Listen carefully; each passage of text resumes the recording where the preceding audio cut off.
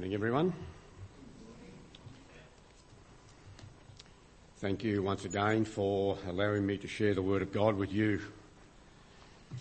But before I commence, I want to give you some statistics. In a recent National Church Life Survey data, it showed that church attendance has been declining for the last 4 decades. In the 70s, Christians represented over 85% of the population, and by 2020 the figure was down to 44%. In the 1970s, 36% of those people attended church at least once a month, compared to now 15%. Over the same time, those identifying with having no religion has grown from 6% to 38%. Pretty sad, isn't it? An article from the International Mission Board also quoted the following: "We have some of the best culture, beaches, climate, quality of life and standard of living in the world. We also have a massive welfare system, which means we have relatively low levels of poverty. Instead of gratitude to God for all this abundance, people simply do not perceive their need for Him." It reminds me of Proverbs 30, verse 9, which says, "Otherwise I may have too much and disown you and say, 'Who is the Lord?'" I'm afraid that this is exactly what's where we're at in Australia and probably most of the Western world.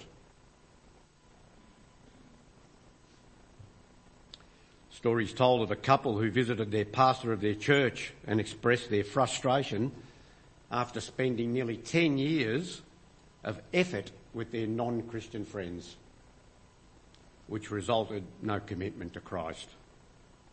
You see, what these people were looking for was a sure technique to bring people to Jesus.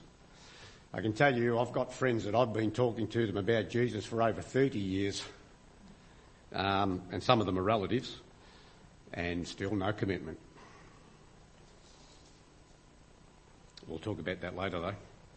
C.S. Lovett, a pastor in the 1950s, published a book, Soul Winning Made Easy. I'm not sure if some of you are old enough to remember that book. But his technique involved controlling the conversation and ignoring any excuses. He focused on Revelation 3, which was Jesus knocking on the door of our hearts, of your heart, urging sinners to open the door and let Him in. And our Lovett writes, if they can be truly made aware of Christ waiting at the door of their heart, their responsibility becomes clear.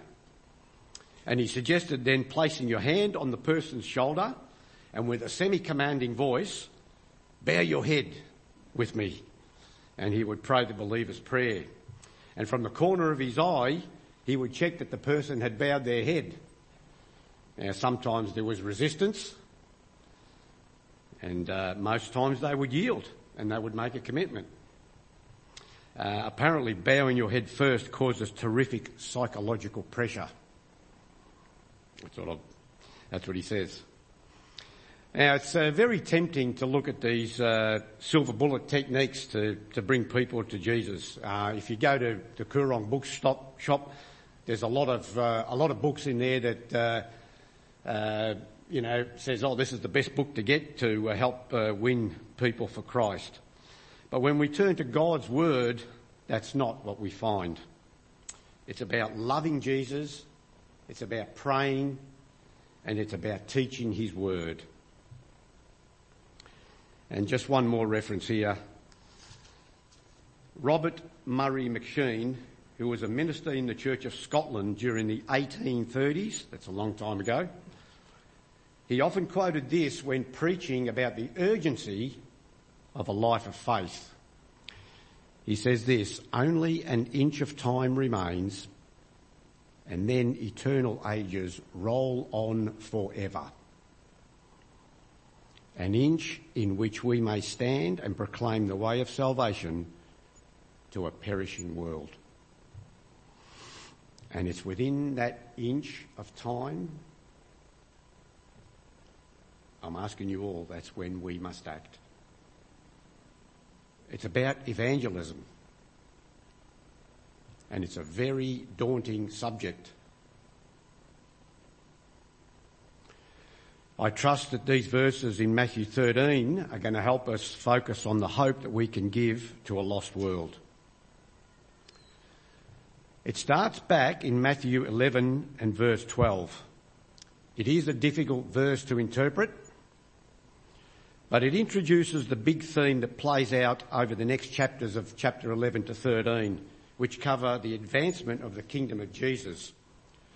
The Amplified Version says it this way: from the days of John the Baptist until now, the kingdom of heaven suffers violent assault, and violent men seize it by force as a precious prize. Now, most commentaries interpret this as saying that while the kingdom is forcefully advancing, the kingdom's enemies are intensifying their opposition. And I think we can see that today. So we have two forces. One advancing the kingdom, the other one opposing it. Now there is advancement as people hear Jesus' message and start to follow him. And on the other hand, there's also opposition. If you read through Scripture, obviously you'll remember that some thought that Jesus was a drunkard. Some said he was mad. Some said he was in the league with the devil. The parable of the sower explains this mixed response that Jesus gets everywhere he goes. We can take 2 points from Matthew 13, 1 to 13 this morning. The first point is the kingdom will grow as we sow God's seed. Let me say that again. The kingdom grows as we sow God's word. And it's clear that the seed is God's word. You need to look at Luke chapter 8 and verse 11 for that one. And where the seed falls is the different responses. I don't think I'm telling you anything new here. Now, you might be aware that this parable also at some stage became known as the parable of the soils, because there was a huge emphasis on the different types of ground. Some thought that they were very clever by naming it the parable of the soils, until if you go further down and read verse 18, Jesus himself refers to it as parable of the sower. But the work of the Christian in this world is to be like the farmer. It's our job to sow the seed. And we can do that as far and wide as we can. Jesus did this. He proclaimed, taught and preached the kingdom. Jesus taught people about the kingdom as he gathered. You read that in verse 2 of the verses from this morning. And that's what evangelism is. It's declaring that Jesus is Lord. And you know, we can talk to anybody about Jesus. And maybe we need to look at it this way. I think if my neighbour or a friend of mine does not know Jesus, then it's my responsibility to tell him or her. We need to be proactive. Doesn't matter how or where the seed is sown. It's more important that it happens. It's important that they hear it. And it's important that we don't give up. And while it's our job to sow the seed, the result is up to God. I guess we need to think of different ways in which our neighbours and friends might respond to God's word. Paul says this in 1 Corinthians, I have become all things to all people so that by all means possible I might save some. And Colossians 4:6 says, let your conversation be always full of grace, seasoned with salt, so that you may know how to answer everyone. You see, Jesus found common ground with the woman at the well, where she made peace with God, and then she went and told all her friends. And you know what? It's only going to happen if we all get involved as individuals and giving the people we meet the opportunity and a chance to hear God's word. And that's something that we can all do. The second point, when we sow the seed of God, we can expect both disappointment and a bumper harvest. When you read through the parable, we see both disappointment and abundant harvest. Let's deal with the disappointment first. You know, it's interesting to note that of the 4 different responses to the seed, 3 of them bear no lasting fruit. So let's look at them. Verse 4 says, as he was scattering the seed, some fell along the path and the birds came and ate it up, which is explained by Jesus in verse 19. When anyone hears the message about the kingdom and does not understand it, the evil one comes and snatches away what was sown in their heart. This is the seed sown along the path. You'll see the seed is snatched by the evil one. The people hear the word of God, but their heart is as hard as a stone. The truth doesn't penetrate, and the devil comes and snatches it. They are indifferent. They don't get it. Their heart is hardened so hard, nothing penetrates it. I'm not sure if you've ever tried to drill through a porcelain tile. I've been doing a little bit of that sort of work lately. And Raph, you know how thick a tile is, probably about 6 mil. And you need a really good drill bit, and you need a really good drill, and it still takes about 10 to 15 minutes to get through it. Or maybe my drill's not so good, but anyway. But let's face it, it's harder than that. Okay, from verse 5. The seed that falls on rocky ground. Some fell on rocky places where it did not have much soil. It sprung up quickly because the soil was shallow. But when the sun came up, the plants were scorched and they withered because they had no root. This is explained in verses 20 and 21. The seed falling on rocky ground refers to someone who hears the word and at once receives it with joy. But since they have no root, they last only a short time. When trouble or persecution comes because of the word, they quickly fall away. These are those who receive the word with great joy, it says, but it's all superficial. When hard times come, they fall away. Now, sometimes it's heated pressure from those around them. It can be even family members.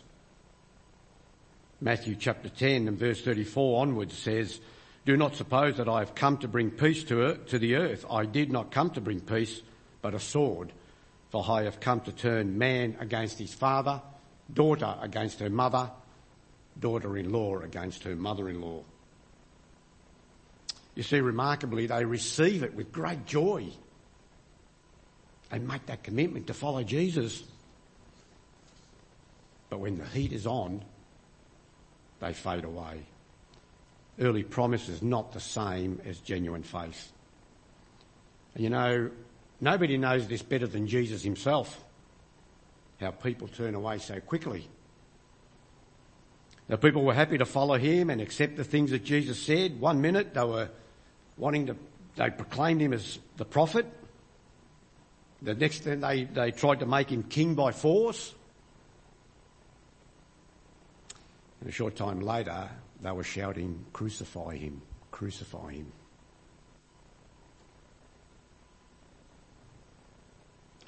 Next we encounter the thorny ground.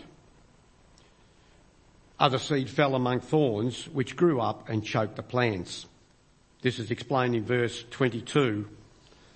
The seed falling among the thorns refers to someone who hears the word, but the worries of this life and the deceitfulness of wealth choke the word, making it unfruitful. It's the sinful desire that refuses to go God's way. They receive the word, but they refuse to allow it to control them. So down the line, there is no real fruit. The thorns in questions are the cares of the world, which will be different for different ages and different stages of life. There'll be the pressures of exams for the school kids. There'll be pressure at work, or the lack of it. There can be pressure of relationships, boyfriend, girlfriend, husband, wife, difficulties in a marriage, money struggles, too much, not enough, uncertainties in retirement, sickness or health issues, and the worry list could go on. You know, in all these circumstances, though, there's no conscious decision to turn their backs on Jesus. But over the years, Jesus is not at the top of the tree. He's not the biggest priority.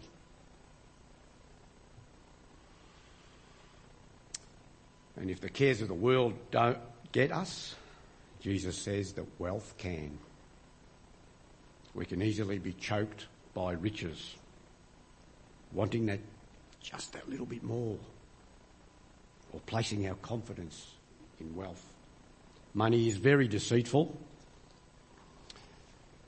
It has been quoted that money is like a silk cord. When you can feel the silk cord wrapped around your throat, it feels so lovely, doesn't it? And what you don't realise is that you're about to be strangled. Now, the thing about the thorny ground is that it's hard to tell it apart from the good soil. This is the life where we come to church, get involved in church activities, join the Bible study group. But as time goes by, it becomes evident that no fruit is produced. And for all the gardeners out there, you know very well that when the thorns are young, they're pretty harmless. They're pretty easy to pull out, aren't they? But left unattended, they take hold and become very difficult to get rid of. Sometimes you need a pick to dig them up. The true Christian will tend the garden of their soul, continually pulling out thorns. So as you can see, as we sow the seed, there will be disappointment.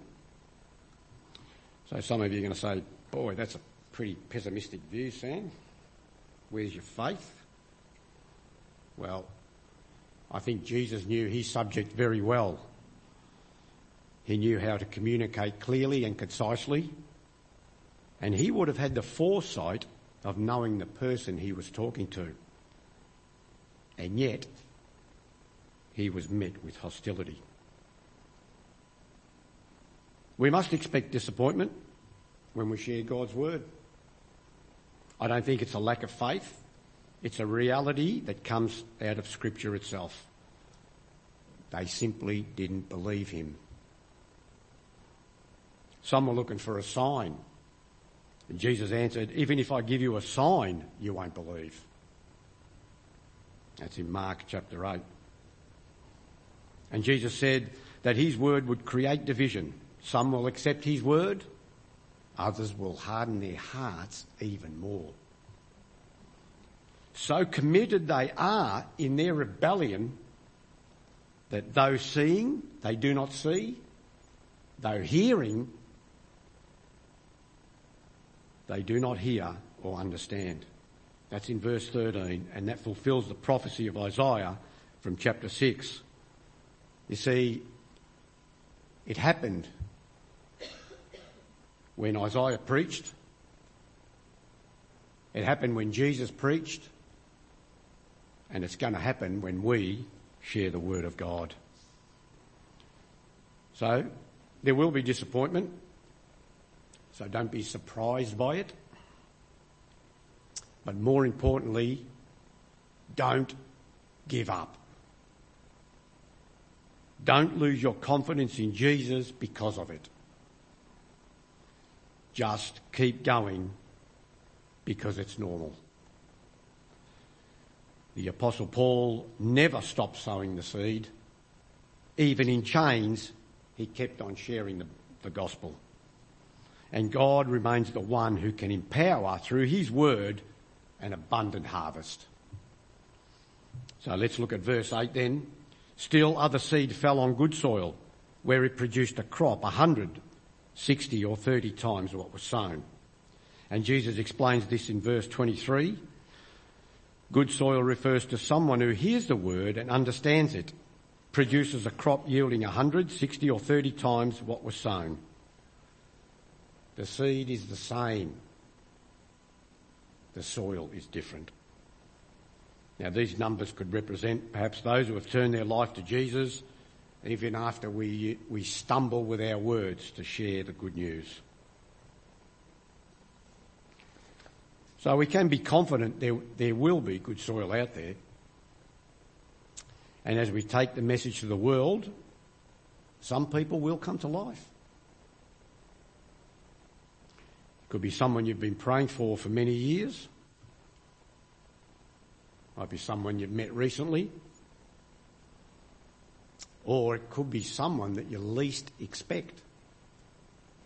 I've shared with a few of you that I was pretty excited after we had a Libroaperto gathering a few Christmases ago when my niece told me that she was doing some Bible studies. I'm pretty excited because I think if she does Bible studies, she's going to meet Jesus. And we continue to pray for her and her family. But I didn't expect it because she's been brought up in a home of atheists. Don't be surprised what the Holy Spirit can do. And this came about at a gathering when my sister said, is there anybody that wants to share anything? So I'd been doing studies in Revelation with BSF, the Bible Study Fellowship.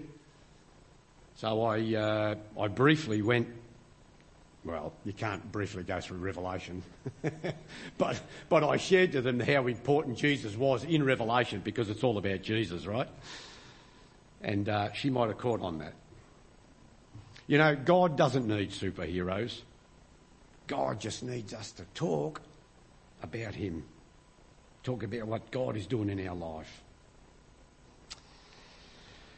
So let me conclude with this. Desi and I, when we were overseas, there was a lot of times where we were sitting and waiting for things, like waiting for the bus, waiting for, I don't know, the ferry, waiting for but most of the time I sort of noticed this at the airport.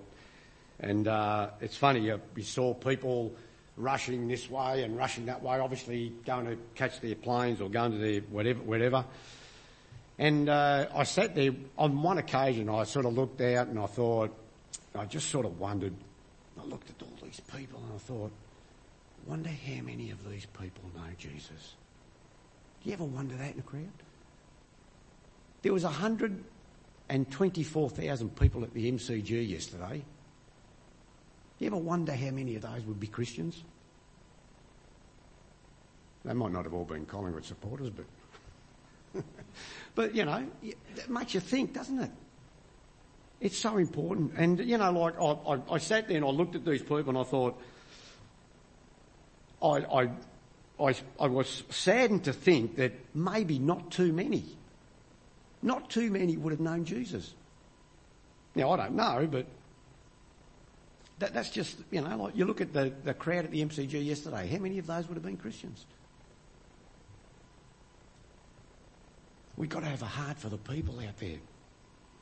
I was challenged this week during my quiet time, and I'll finish with this. It said that the church has two options. Interesting words they use.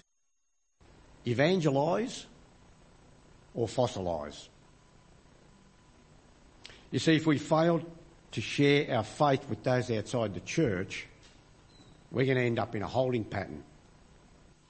I don't know if you've ever been on a plane and they put you in a holding pattern. You don't go anywhere. You're just going round in circles. They're either waiting to land or once they've taken off, they're waiting to get going. Or I'm not sure which way it is,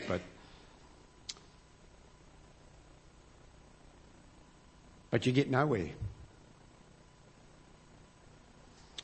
But I was encouraged that it said that wherever we are, whatever we're doing, we can talk to people about Jesus. The early believers reached the world for Christ because they were willing to devote their lives to the cause. Today, we have been called to spread the word of God wherever and whenever we can. So, do you want to put that verse up, Andrew? Thank you. So I want to challenge you today, as we work together to share God's word, and Josh has made the mention that the elders have embarked on this encouragement from Reach Australia.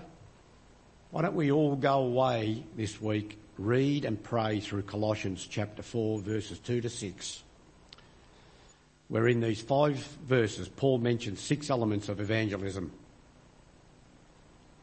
The first is to pray for the opportunity to share the gospel, to be watchful and thankful. Pray also for others to share the gospel clearly. Be wise in how we treat outsiders. Make the most of every opportunity. And let your conversation be full of grace. So there's a bit of a task for you for this week and the coming weeks and perhaps the coming months as we embark on this journey with Reach.